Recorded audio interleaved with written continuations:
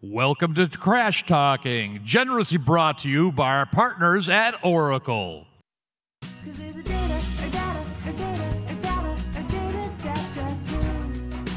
Data. And now, at 5'8", from Kager, also known as the Kraft Analytics Group, and MIT Sloan Sports Analytics Conference co-founder, Jessica Gelman.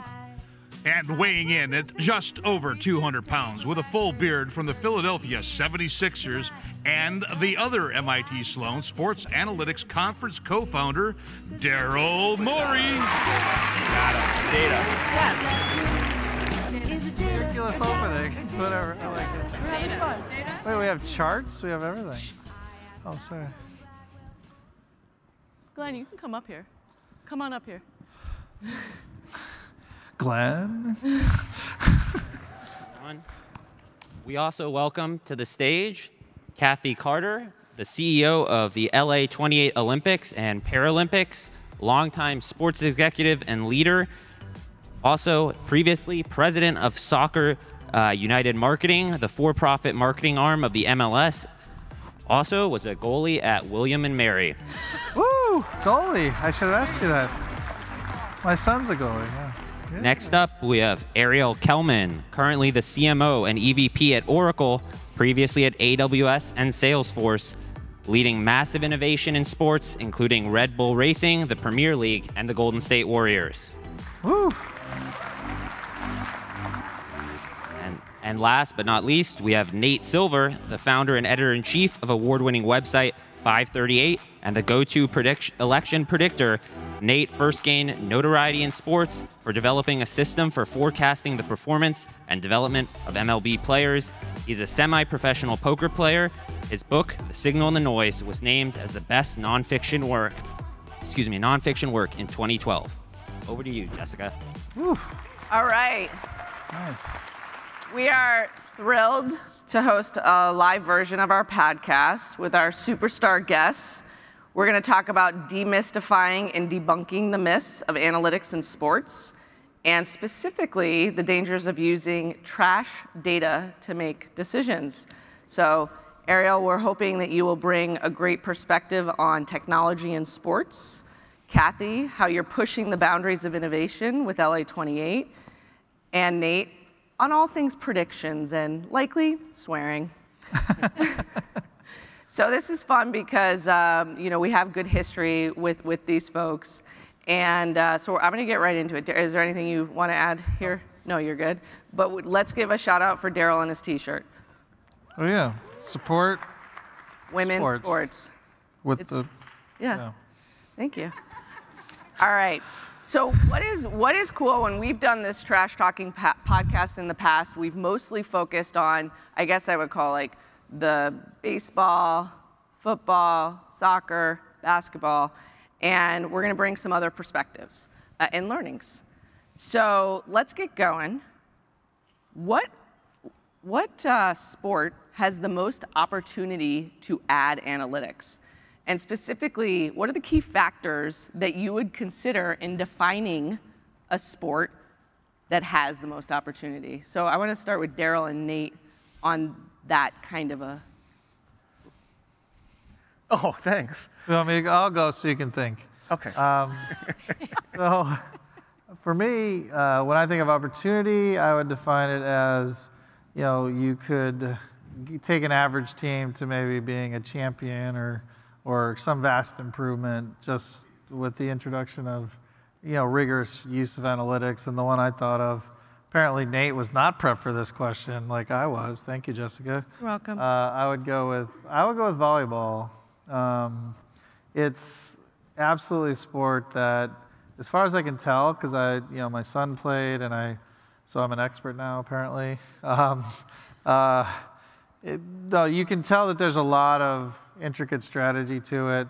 It's got a lot of network analysis of passing, whether or not you get the ball over the net on quick hits, whether you take aggressive serves. There's a lot of analytics, and my sense is, from what I've seen, very little usage, which makes it very ripe for for improvement. And we've had volleyball papers at the conference, but I think only one. Yeah, only one. Yeah. I believe that's true. I mean, I guess I'll focus more on like the Big Five, counting hockey, although hockey is debatable about whether it's a Big Five or not, I guess. But no, I mean, the traditional spectrum is that you have baseball in front of the analytics revolution, basketball closely behind, then a big gap, and then maybe soccer, hockey, and football in some order, right? I do wonder if those middle two, soccer and hockey, is where you have the most upside now. I mean, football, you're dealing with a lot of data. It's hard to quantify, very small sample sizes. I don't think these problems seem quite as irresolvable in hockey or soccer. You have maybe cultural differences that have an impact there. So in terms of like, where will the Sloan panel in 5 years be more advanced than the one this year? It might be the hockey panel, for example. Or volleyball, who knows? Yeah, and I think that's not exactly what I was asking, but that's okay. I mean, I think we're talking about more like Olympic type sports, right? And then how would we go? Oh, wow, really crushing volleyball there. Yeah, and No, it's an Olympic sport. I was actually talking to Nate. Props. I think she was actually supporting Nate. you. Yeah, I was saying Nate. I thought you were saying we both failed the I don't know question. when football was an Olympic sport, Daryl. You never know. You never know. I think it's commonly played in the summer, actually. In the Olympics? Yeah, Oh. football, definitely. Okay, Yeah. a different kind of football, a different kind. But as we're thinking about where there's like an overdependence on one position, or maybe, for example, how much influence a coach has, like what are some of these other factors that could potentially have influence? So I'll keep going because Kathy actually has a good example. Yes. I So was prepped for that one. yes. Well, no, but I think it's very interesting. So I think the question here is, where have you seen in an Olympic sport where there is a focus on analytics, like where there's been the most impact? You know, is it the competing better, or is it improving the athlete performance, which is what a lot of what we're thinking about in as analytics progresses? Well, I think it's yes and to a large degree. I think volleyball, and actually I think the entirety of the Olympic sporting calendar, if you will, there are a handful of sports that are perhaps where they're data rich, but actually I think it's coming up, and I think that's one of the great areas of investment for us. Again, less about when you host games, probably more when you are actually then competing. And I think I even have an example of a real time where we saw this with just these last number of weeks in the Winter Games. You want to throw it up? Yeah, throw up the. So I, quite frankly, was unaware of this to a large degree until we started looking at data and realizing that team pursuit speed skating, 3 athletes that actually compete together as a team, that actually have to cross the line, and you're trying to compete against other teams. And conventional wisdom was that you would actually rotate.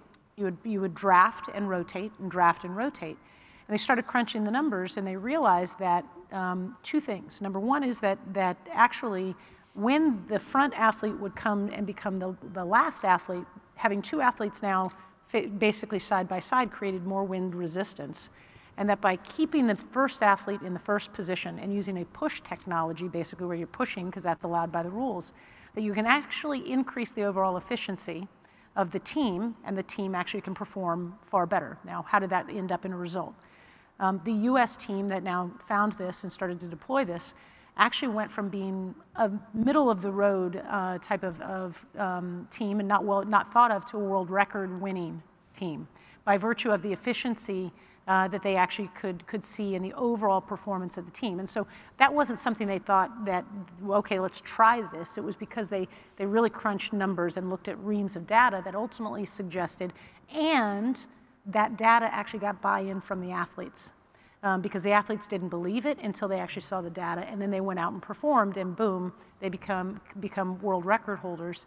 I would say they didn't perform at their best. They won a bronze medal, but they were widely considered a favorite for the gold. But it is where you're starting to see a very significant increase in just the analytics involved in Olympic sports that may not have the same economic drivers to finding that edge of competition. Did other teams copy their strategy? They're starting to.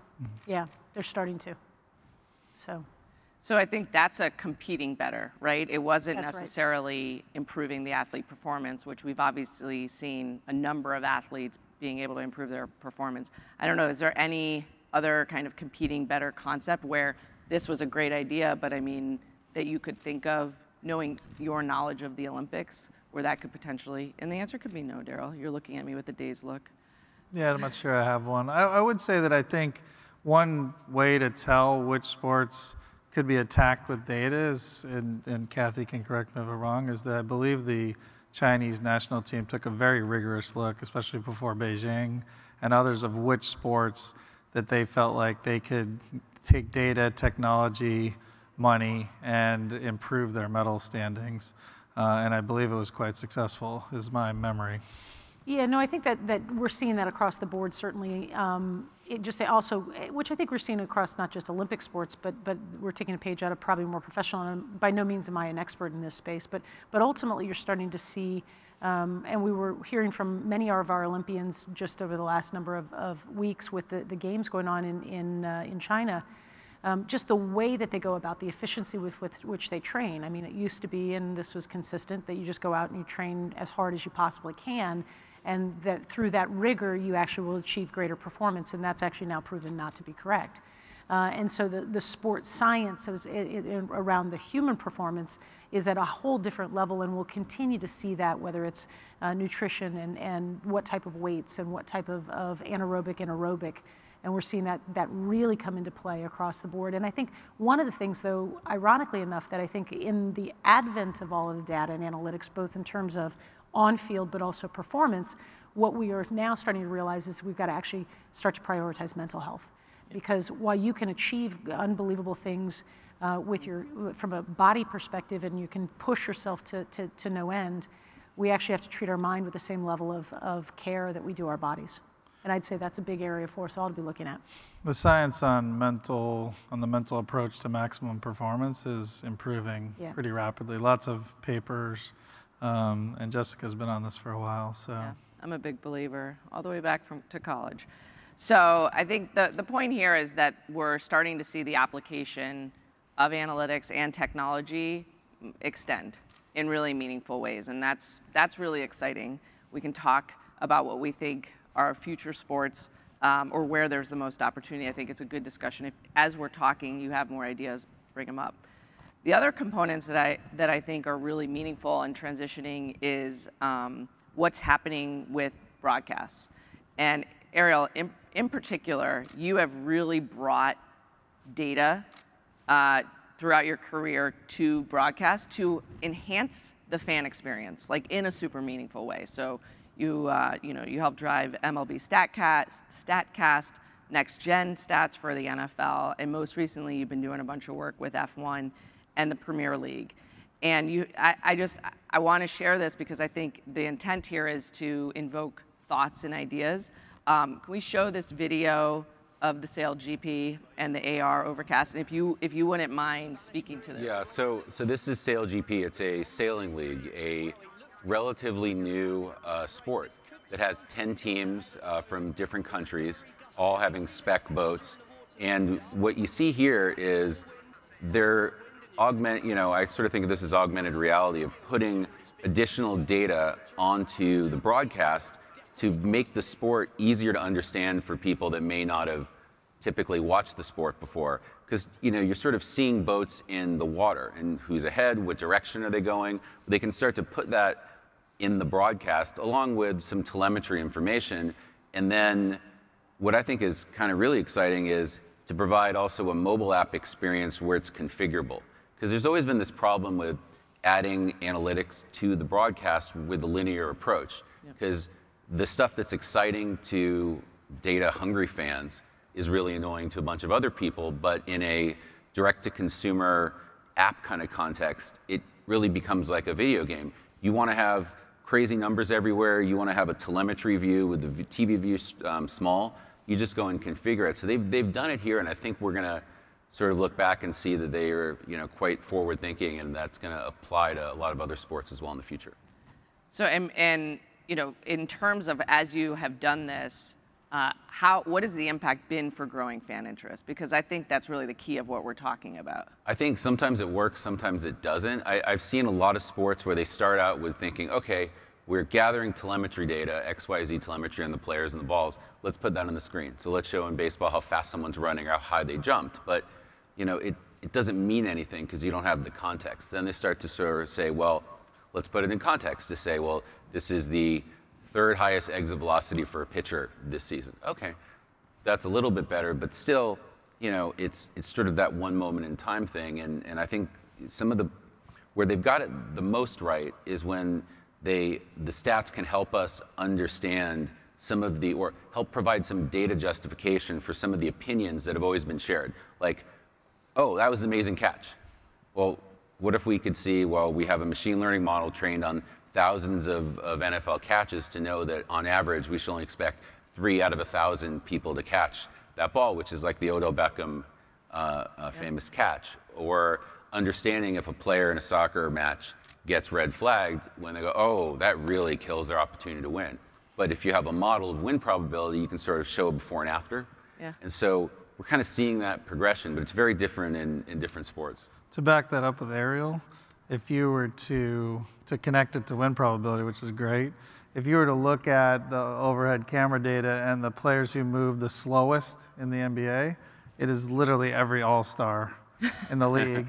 And what you learn pretty quickly is that the all-stars are just more efficient in their movement. They can beat a player on their first move versus their second move. They can contribute in ways using their IQ more than their speed and things like that. And so if you were to just say, I'll get the fastest basketball players, you would get all the rookies in the league who provably don't contribute a whole lot usually. I do think in the office and business it's the opposite.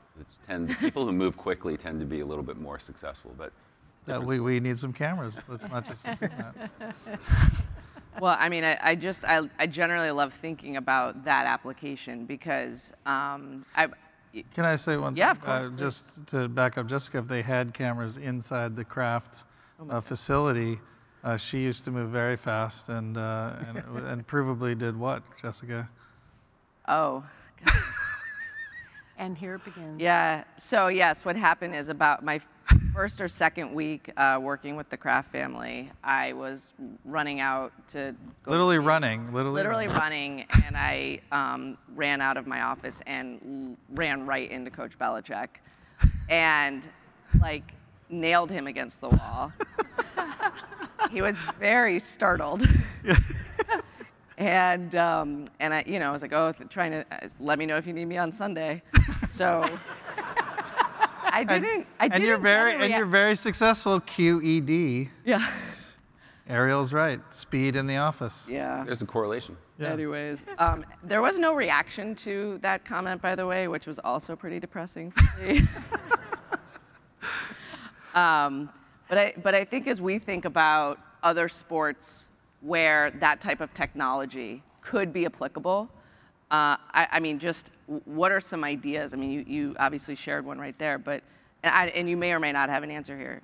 NFL, NBA, or like, I mean, this is something when I think someone has said this on Twitter, where they're like, when they are having these athletes, whoever they are, doing the work, it'd be really cool to see just like a normal person and where they are in like the race. The Rich Eisen cam. Is that? They overlay Rich Eisen or all the NFL players doing the same. It's very good. Yeah, it's cool. Well, I think it goes back to what you're saying. It's about personalization, because the more we can actually give a fan the ability to look at it. I mean, I think certainly in most sports to see actually how supreme these athletes are, whether it's any one of these sports. I mean, the first step for a basketball player, or the speed, or whatever else it may be. To me, I think that the more we can actually provide that to the fan and they can customize the view or the engagement in the sport the way they want to see it, yep. I think that it starts to probably put us in a better light in terms of how great these athletes actually are. Golf would lend itself to that pretty well for any course if they had the data on the average sort of players that go through what they do in certain positions. Yeah. To back up your point, Jessica, and you might have seen this, Kathy, but a comment by, I think, a random Twitter user saying, I want to see what an average person does on every Olympic sport, because there are all these like people on Twitter, I could do that. My favorite would be ski jump, and just as they just plummet to their death. Well, I mean, who didn't watch curling and think I can act that? Of course I can do that. I've done curling, and it is we not cannot on do the that. rink or on, It is not or on like easy. the fake curling that we. No, I did the real curling in Yeah. Duluth. I did it OG style in Yeah, Duluth. I like it. I And tried was real curling once. It was pretty hard. It's It's hard. very yeah. very hard. Yeah. You have to be able to. You have to. What is that thing where Low, you like squat? four Low things squat. at once and like Yeah. squat and Yeah. No, And tripping over those rock things is not. Yeah. And sweeping. None of us are good at sweeping. No. so, yeah. Well, yeah, I not was- you guys. No, I was just a natural at curling. I beat you on the first try. That was fake curling. Fake curling. It calls winning. That was to like me. little wheelies. Winning.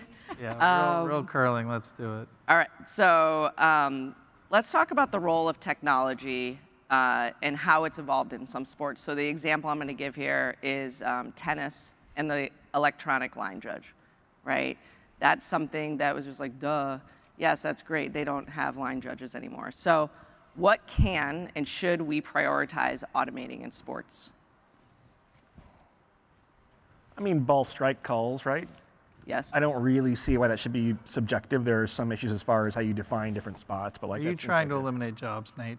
Well, they're pretty close. They started off maybe 5 years ago using that to judge the umpires, and then they've had it in the minor leagues feeding the calls into the ears of the umpires for a while. So I think it's just a matter of time. I mean, I think any sport where you have rules that are simple, that are telemetry based, where there's a clear yes/no answer, Yep. you could automate that, and you probably should be better to the fan, more consistent. No one wants to see a season end on a bad called strike. But there's a lot of rules that are more vague. Yeah. Like I can't imagine a computer vision system calling fouls in the NBA or calling what's pass interference in the NFL. It's not a black and white definition of the rule. It's hard. We'd welcome it. The NBA's done a good job. They're trying to automate all the rules that are automatable. Yeah. To your point, goaltending I know is a goal of theirs. They've automatically done 2 versus 3, so that's done at every sort of break in the game, and they'll correct the score. So they've done a good job of that. And I think I would love if block charge was done with overhead cameras, because even if it's wrong, so are the refs. So it's like, let's just get it wrong in an automated way, quickly, Consistent. and just move on. No, because sometimes people blame the technology when they really should be blaming the rule, right? If you don't like the Yes. fact that now in soccer, Yeah, you have the offside. replay, the guy Yeah. comes off the line, right? Yeah. Makes it even harder to stop a penalty. Then have some leeway. Let him take one step beforehand or something, but don't have a bad rule that's poorly enforced, right? That's kind of a lose-lose. Yeah. And to go on a tennis rant, even if the line is wrong, you just show everyone a cartoon of what happened, and they'll believe it, even if it has nothing to do with reality. So I went to a tennis match maybe 6 months ago, and the fans seemed very happy. I didn't see a lot of complaints, no yelling at the judges by the players. yeah, so what they can do. Although there was something about the McEnroe-Connors era that was fun. kind of fun. That was Fighting was fun in hockey Yeah, too. But whatever. yeah, fair enough. Fair enough. To finish, like if we did automated block charge in NBA, for sure what we should do is show a 2K rendering of the block charge and make it way more clear, even if it's totally fake, of who had the block or the charge. People would be like, all right, I trust the cartoon. It's great. I love it. Rex Chapman would not be happy if the block charge went away from his Twitter. That's true. It is true. Good follow. Thank you. So I'm going to shift gears a little bit. Want to talk about specifically the awesome task that Kathy you have in front of you. I'm laughing because before she says, like, every time I talk to someone, they talk about my awesome, huge task. Yeah. I'm sure that's very, He very. has to build basically a Fortune 500 company. I mean. Well, there's a lot of we. Oh, in yeah. that. Sorry. There's a lot of we. Lead. You have to lead. So there's a quote that you have. The priority will be to see how we can change the discourse and think differently about the games themselves. This is for LA 28. We need to differentiate between what is a must and what is an opportunity to do things differently. And so my question to everyone except Kathy is, what do you think LA 28 needs to do differently? This is free consulting for you, Kathy. I appreciate that. I mean, some things take care of themselves. Hopefully not having COVID-28. would be good. Having fans in the Don't stands. have a pandemic. Great Yeah. suggestion. Dave. Yeah, not committing human rights violations and threatening to detain journalists and stuff like that would be good progress. But like, no, to the broadcasting point earlier, no, I think the Olympics have this issue now, which is that people are so used to consuming content on demand in the way they want. Like, I found it very hard. There have been 3 straight Olympics that are in a poor time zone if you're in the US, right?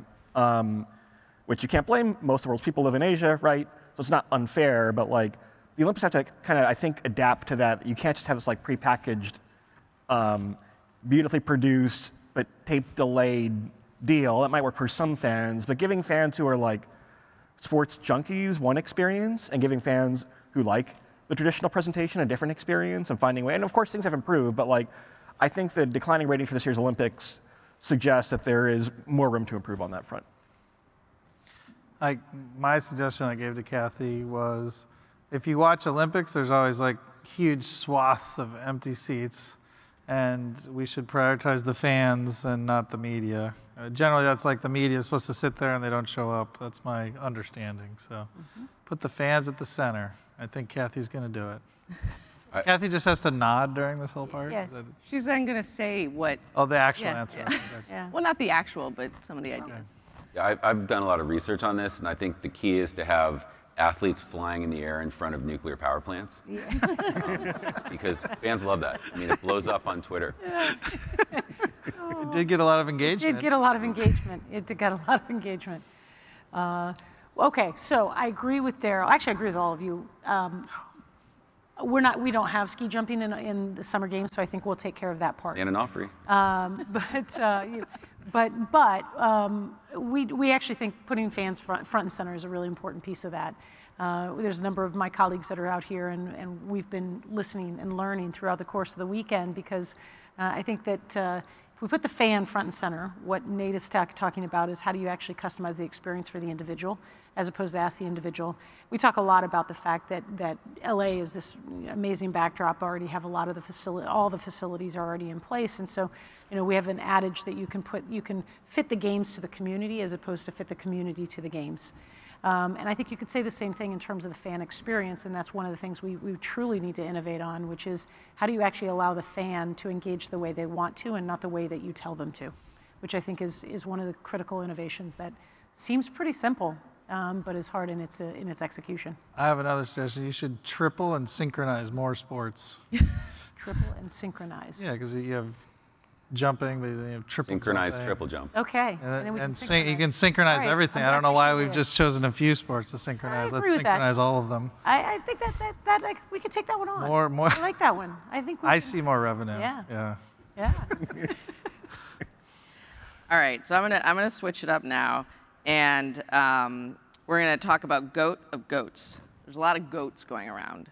Does anyone think that term is being used too loosely? I feel like everyone's a goat. Yeah. Yeah, thank you. Okay, well, we're gonna go through the actual goats.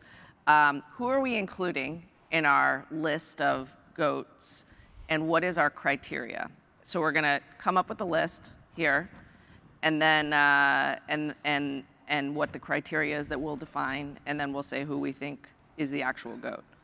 So, criteria. Nate, give me one. Each of you, one criteria for a goat. Dominant in his or her sport for a long period of time. Okay, Serena Williams. Okay. Say, You can't say the person yet that you would choose. I'd add to that postseason success. Okay. You can debate each other after they say something, Daryl. Well, you're skipping Kathy? No, I'm saying thinking you're- Oh, I am not trying to jump in. Don't worry. Yeah. I would say consistency, which is in part what Nate has said with longevity.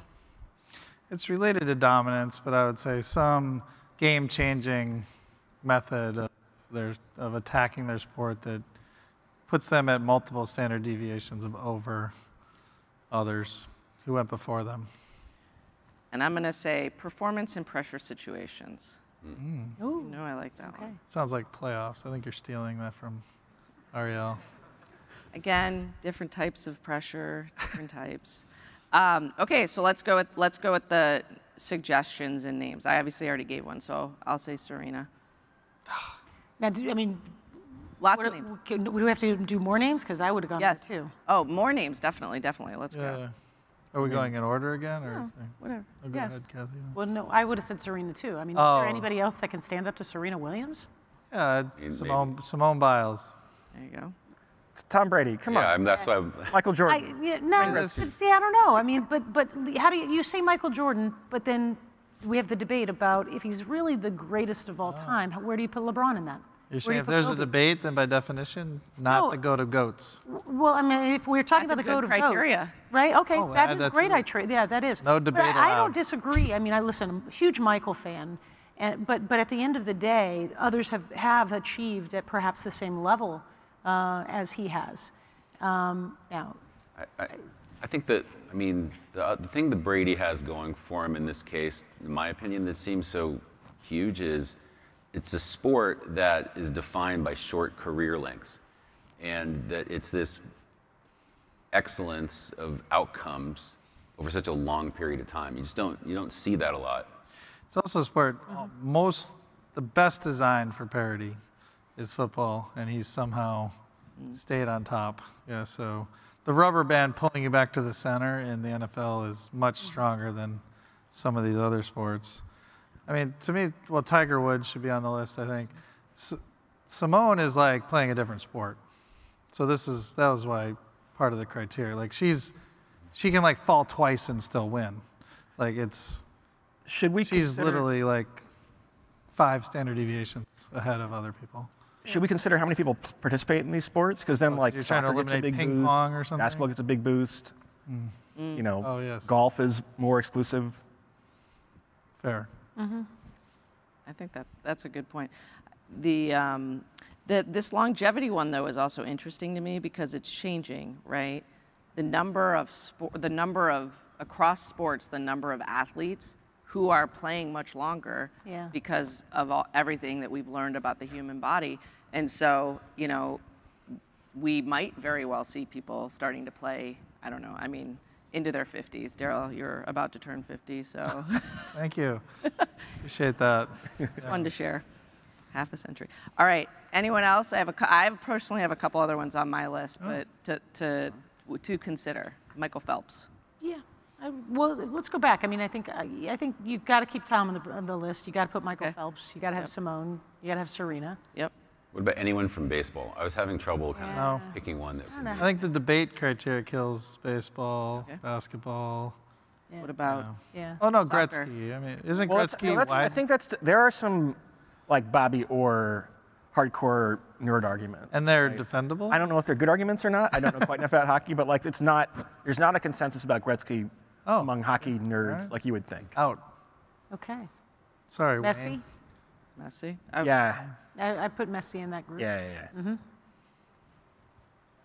And then poor cricket. None of us know cricket, but I'm sure there's some guy. Brian Lara.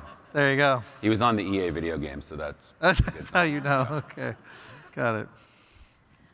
Usain Now we having an Bolt? audience panel on that one, or What? no? The audience panel? Oh yeah, I wish Yeah. that we had. Where's your I'm iPad? Your vote, I don't know. I too. don't have an iPad. You have no iPad? No. Oh, iPad? Hey, can we have people tweet in? Yeah, people we've to- missed. yeah, what- Are we No, I deciding didn't know this if that was today? I think Possible, they but- decide. No, it's a great idea, but I really do not have an iPad. Probably ran out of battery. She's ready to kill someone right now. I am so upset. I am so upset. Okay, so we'll come back to this. The other two I would potentially throw in here are Usain Bolt and Diana Taurasi. Yeah. Both Yep. there, yeah. Yep. I think there Or is. Sue is Diana's clearly better than Sue. Okay, all right. I mean, no, no. I think Sue's best point guard. okay, for okay, sure. okay. No, Taurasi's next Okay. level. Next level. All right. Okay. So we'll come back to that. We'll get the votes from the audience, I guess. If I get an iPad. All right. We're gonna go to game time. Oh, what's game time? Game time. Oh, is this the one where we do? Oh, You just usually the say bench. game time. Oh, yeah. This is the bench trade thing. Yeah, bench trade tag. Tag. We've been tag. playing it for a little bit. It's our twist on kiss, Yes. date, or marry. Yes. And so Don't we're question the categories. Just roll with it. right. I mean, if you want the help, bench is I can't make the connection. That's the worst. Kill. Kill. Or no, trade might be the worst.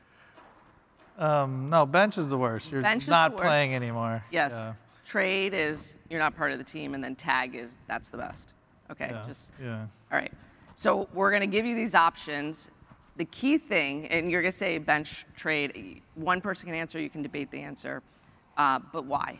Why are you saying this? Okay. So the sport that should be added to the Olympics: MMA, chess, cricket. Which are you gonna bench? Which are you gonna trade? Which are you gonna tag? I feel bad that you guys don't have pen and paper to write it down. Who are we? Are we ourselves? Or are we Kathy? Are we trying to help the Olympics, or are we just Just we add- answer. Who are you? Just go for it. just go for it? I would say, I'll start it. Let's see what people think. And this is, I'd say, I gotta remember this: bench, trade, Just and go tag. with it, Kathy. It All doesn't right. have to make bench, sense. I know. Bench, I'm gonna say, what were the three again? MMA, chess, and cricket. and cricket. I learned a lot just earlier about chess, so I might actually put them on the. I'm gonna bench MMA. I'm gonna tag cricket, and I'm gonna trade chess. I have no idea what I just said. And why?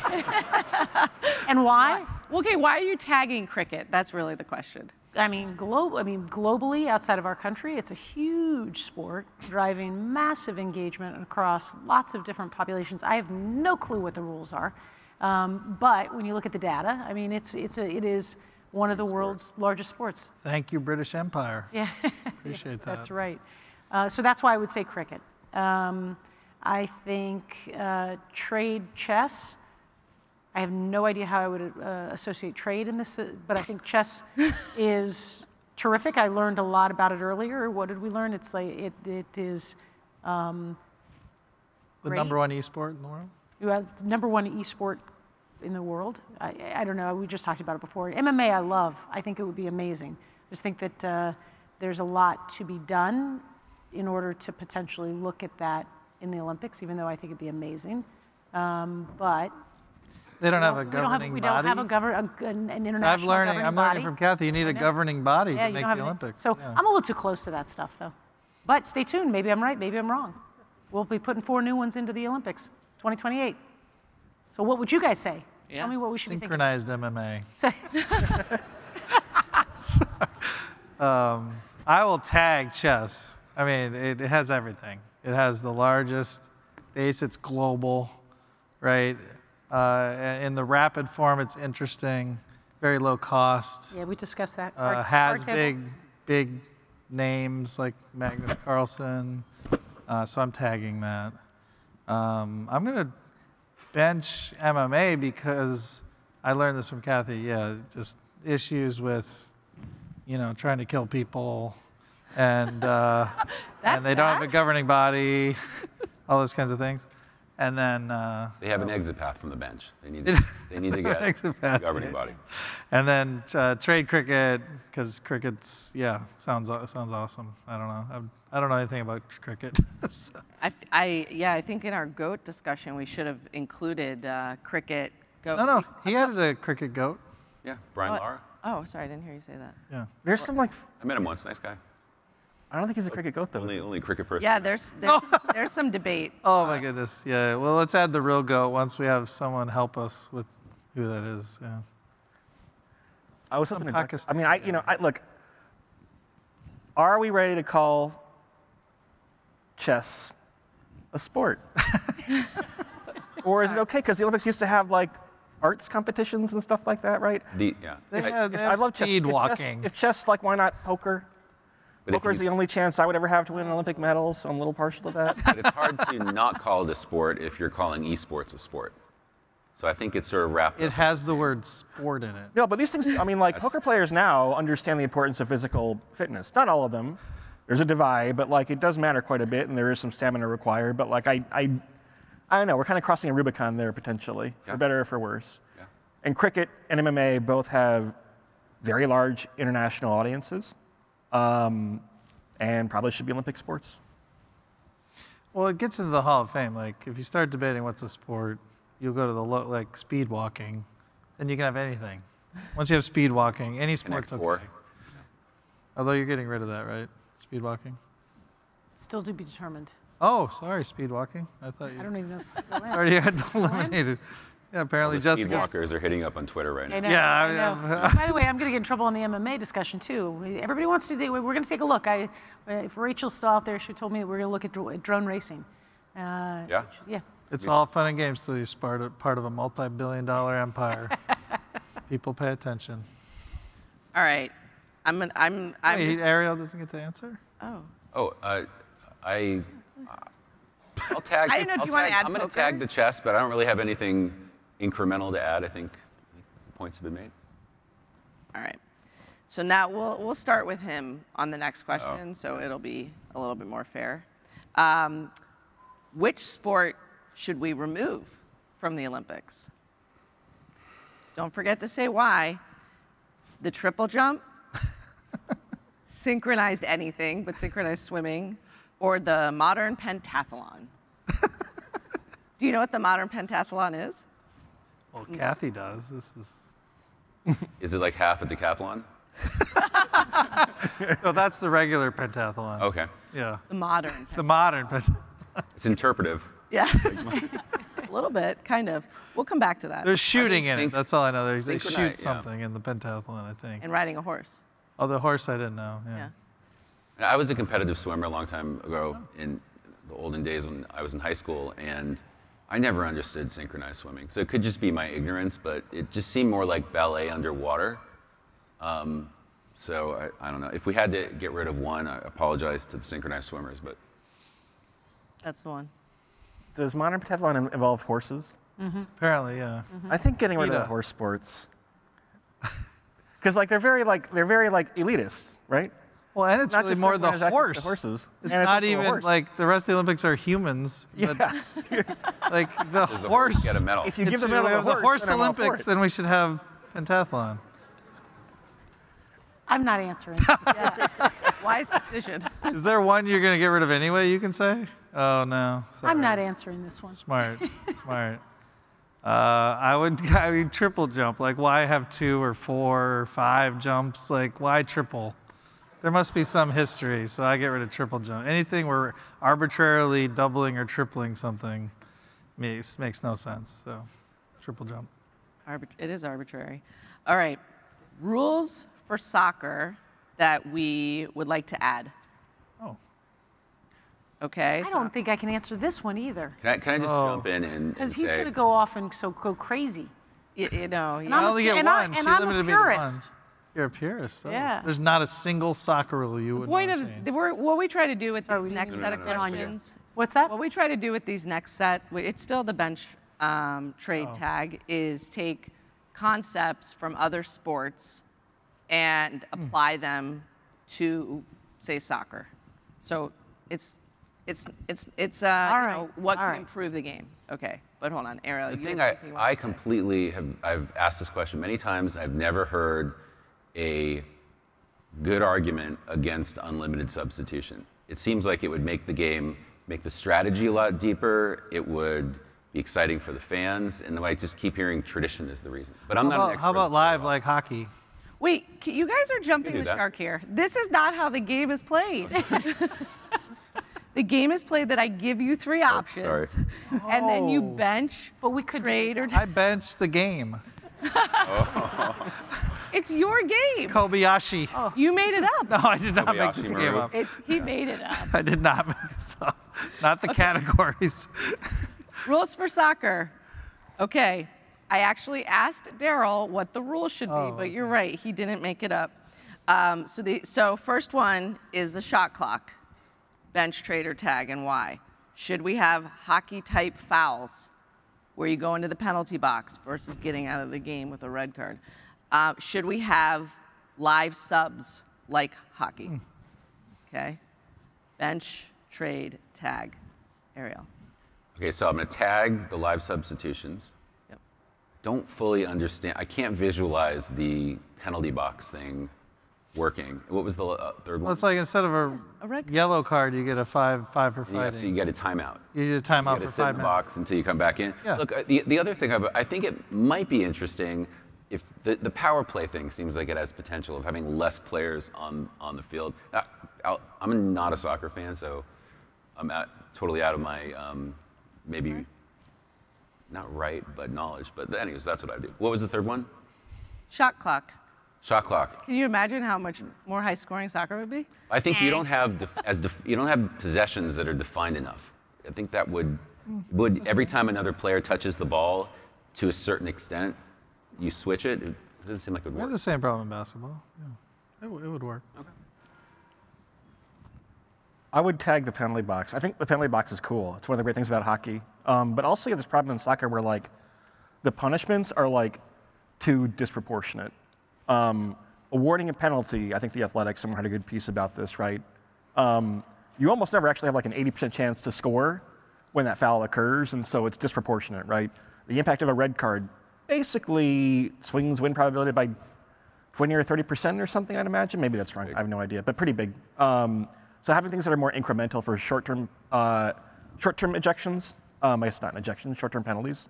And they do it in water polo, which Yeah. has some similarities. It works pretty well there. Yeah, or taking penalties from the 35-yard line, maybe for some infractions, running penalty. The But- equivalent for folks is if there was a foul in basketball, you'd get one free throw for 10 points.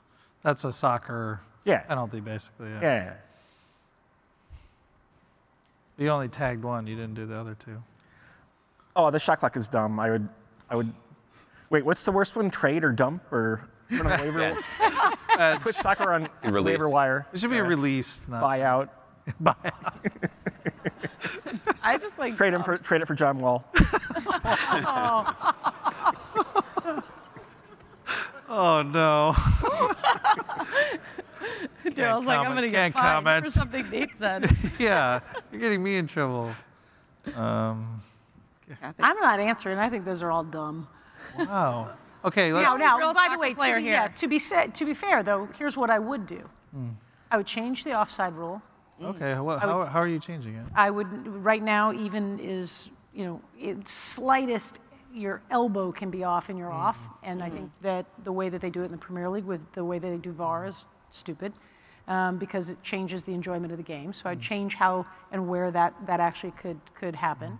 I would change the rules for head injuries and substitutions because I think that would be better for player safety. And I actually think you might be onto something there with different around the penalty, about a penalty and having a penalty kick. So you tag that then. Yeah, I would want to look at, no, I don't think I'd tag it. But You I just think trade it. I know, I think I'd look at it a little bit. You'd look more. at it. Yeah, evaluate. but I actually think the refinement of the game actually could be done to increase the joy out of it. But to me, it's offside. I think the way that the replays being put into the games change the way people look at it, and I think it takes too long. To give credit to Nate, maybe, but what about the hockey offsides? It's pretty easy to understand. Blue lines. Well, you go across two lines. I don't even know hockey well enough to answer, but I'm pretty sure that's how they do it. It's a much clearer rule to me with less video over review. So Yeah. think about that one. All right, I'll think about that one. I'll take that one back to the guys in Scotland. What I think I want to establish, though, is that Nate last year or 2 years ago said that soccer had the best rules, and I think we've proven that wrong. Yeah. It's the most popular sport It worldwide. is. Listen, it's the 5 most popular sports in the world: Must soccer, have good soccer, rules. soccer, soccer. Really? No, but it would be 30% more popular once we adopt we go. Nate's rules. Okay. Yeah.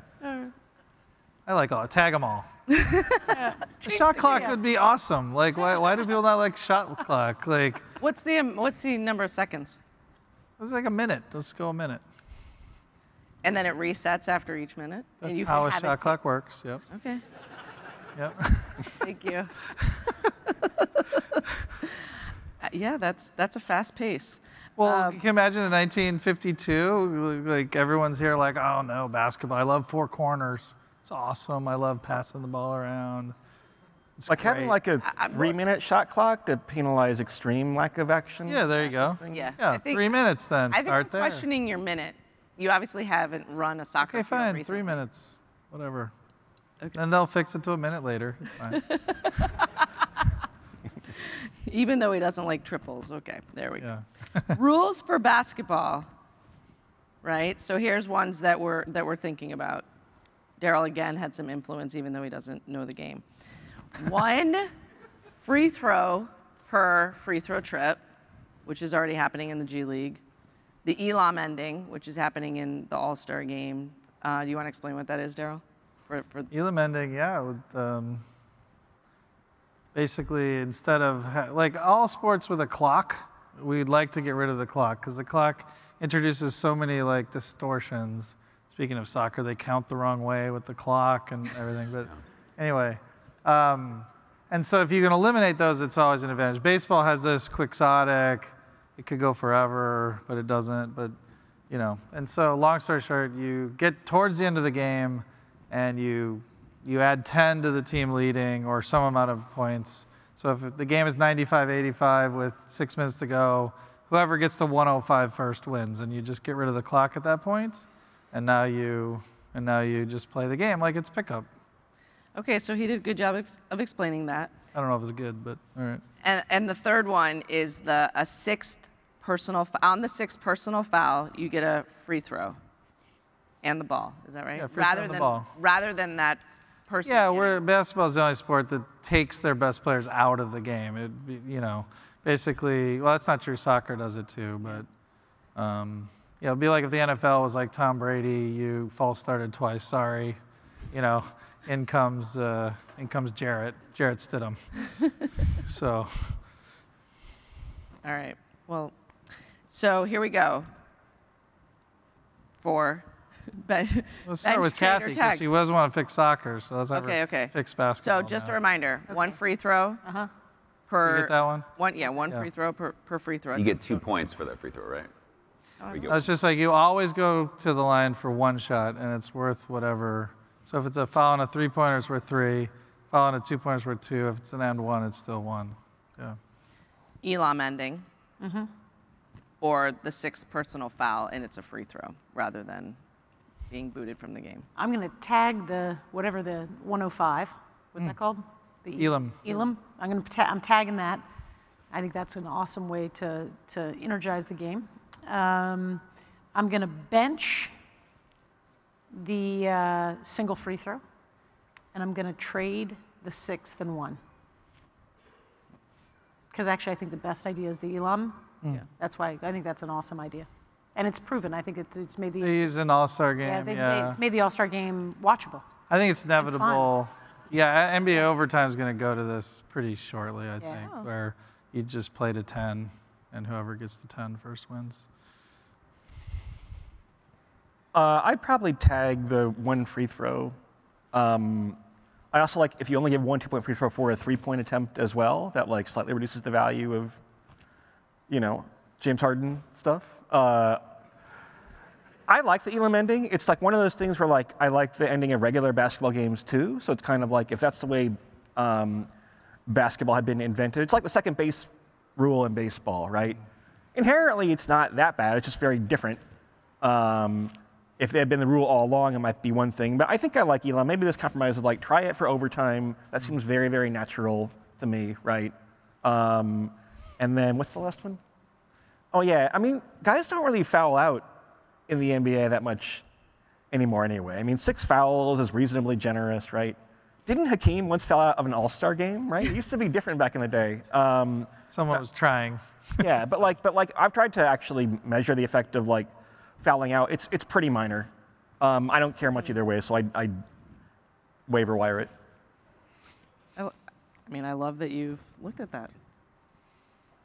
Ariel? Well, I would bench drop the 6 foul thing for the reasons Nate described. I do feel like as a kid I saw people fouling out more. It seems like it doesn't happen that much. I haven't looked at the data.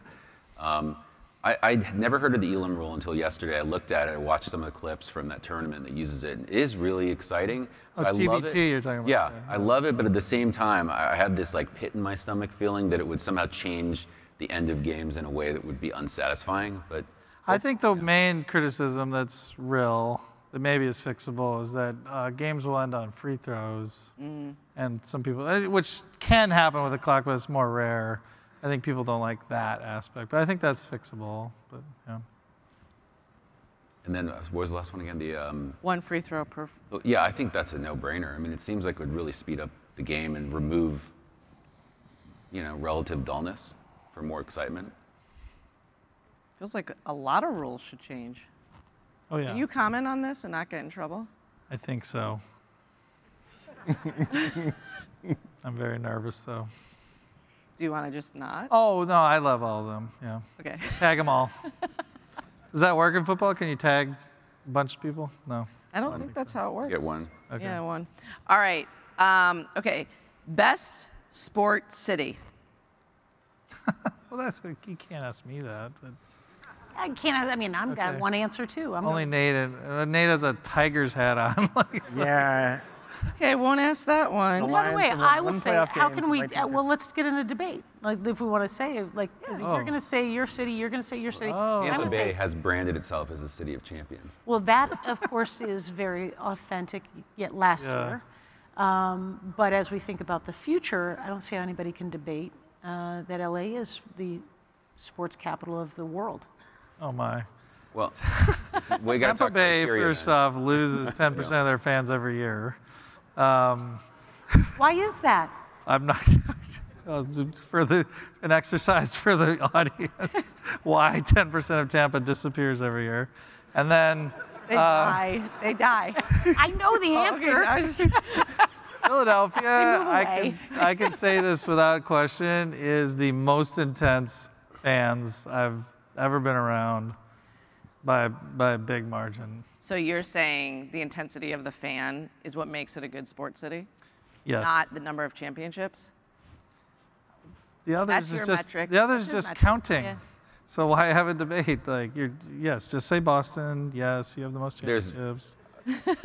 I think there's a criteria that sort of maybe rules out LA or Tampa Bay of like you want to have sort of multi-generational fans or a significant portion of the population that were fans in that location for a long period of time. You know, in LA, there's a lot of fans of other teams for every sport. That's the thing about like makes it Boston, so Philly, rich. New York. You get so many of the fans have it sort of intergenerationally in their DNA that it just creates so much more passion. It can't be a warm city. Sports involve suffering. I hear that a lot. Cleveland, Detroit. It has to be cold and you have to suffer. Is it like the best city for being a fan or for like being a? I mean, fans in New York are pretty knowledgeable. That's where I live now. Chicago, same thing, right? The city that surprised me a bit was Vegas for the Golden Knights. I thought hockey would not work in Vegas at all. I've been to a couple games there, and like people are crazy for hockey in Vegas. And it's not like big wigs from the casinos. It's like locals, Yeah. transplants. So So you're saying Vegas? as the best sports city, I mean, I'm in New York now. I'll say New York. Although I think New York's becoming like kind of like a semi like cursed sports city too, right? I mean, between the Nets and the Knicks this year, and like it's been a while. I mean, the Mets, right? We got some issues there. The Rangers have won one Stanley Cup since 1948 or something like that. New York's Knicks have not been looking. consistently good. Yeah, I mean, it's you know, if you count the Devils, I guess that helps a little bit. But like New York is kind of becoming like the loser sports city. It's kind of sad. Well, I'll just have to add one where they're positive for New York. They did win MLS Cup, New York City Football Club. There we go. There we go. There you go. So, leave it to me. I'm going to bring it back to one of those sports that apparently is on the edge for you guys. Well, I mean, obviously it's Boston. We're in Boston. You just had that question so I know you she- I could know she- mention the Patriots and all the titles. It isn't just the Patriots. It's the Red Sox. It's the Celtics. It's the Bruins. Bruins. Yeah. You know, I mean, the Revs didn't win this year, but, you know, best team in the league, best record in the league ever. So, okay. Last question. Pick your champion for 2022. Pick whatever sport you want. I'm guessing you cannot do NBA. Well, we know who Yeah, I you'll can. say for NBA. Yeah. Okay, fine. And pick a sport and who do you think is going to be champion? NBA, MLS, MLB, NWSL, WNBA. Of all of those, wait, back up. What? Pick Start with one. Nate, Yeah. Pick please. one. Yeah. We say I should do baseball. It's a toss-up between the Dodgers and nobody. I think. I don't know which is more likely. That there's no champion that the Dodgers win, right? Probably both. The Dodgers are almost 50% of the field in baseball. That seems impossible. I mean, it's not crazy at all. Yeah. Wow. Well, I think the real question, hopefully baseball comes back. Well, that's what I'm saying, right? I don't mean Dodgers versus the feet. No. I mean like Dodgers versus no champion is crowned Oh, no champion. I got you. because there's no World Series, right? Gotcha. Yeah. No, they're not 50%. Yeah. Okay, yeah. I think it's reasonable to hope the Giants kind of take their turn over the Dodgers once the season. They had a tremendous regular season last year, but all this sort of like the NBA, where it depends so much on how some of these injuries turn out in baseball. They haven't really even started all the player movement, so it's hard to tell. You could pick it differently. I'm like, I can't do baseball. Wouldn't know. Well, I think, why don't I stay with soccer? I think I'm going with the new San Diego team, the San Diego Wave in the NWSL. They're brand new? Brand new this week. And they have season. Jill Ellis, Wow. the former. So they could beat the Knights as like the best expansion team ever? Well, yeah, but on the field, I don't know how they'll do. I think they'll do well, but I think on the field they're going to be really terrific. So I'm going to go with them, which is an out of the box, probably. I'm going to go with the Revs, actually, in MLS. You didn't ask me to do multiples, but I'm going to. I'm going to go with, what was one of the other sports? NBA. NBA. I'm going with you, Ben. But Yes. I'm going with the Sixers. All right. Yeah. I'm with Kathy. Yeah. Yeah, I'm only picking one. It's the NBA and it's the Sixers all the way. Yeah. All right. All right, so we are at the end of Trash Talking Live. I hope you guys had fun. A couple key takeaways from me. Daryl, any of you could chime in actually, but here's what I got. One, the Chinese have successfully employed analytic approaches to gain more medals, and sounds like there's more that we are starting to do in that space. Let's see. Oh, Daryl, the All-Stars are the slowest. That was a fascinating factoid. Good for your Harvard career as well. Wow. Thanks. He's basically saying I am slow. My coach once called me deceptively quick, which means not fast. I like the we should change the rule for offsides. I think that makes sense, and that we should automate block or charge. There were others, but those two really stuck out for me. We should do more personalization of broadcasts, and I think the next one I think we had suggested or thought was golf, which I liked a lot. Changes to the LA programming. Sounds like you agreed with many of them, but customize the programming and put fans in the best seats. And then I think we've all agreed that NBA OT, pending the free throw situation, should move to Elam. Anything else? Great. I love that you do this in panels. It's awesome. The summary. We started doing it on the podcast. Oh, the That's why I do podcast, it. yes. It was a learning. Yeah. Anyways, let's thank our guests for spending time with us. We hope you learned a lot. This was a lot of fun for us. Please stick around for the Alpha Awards, Alpha which Awards. will start shortly.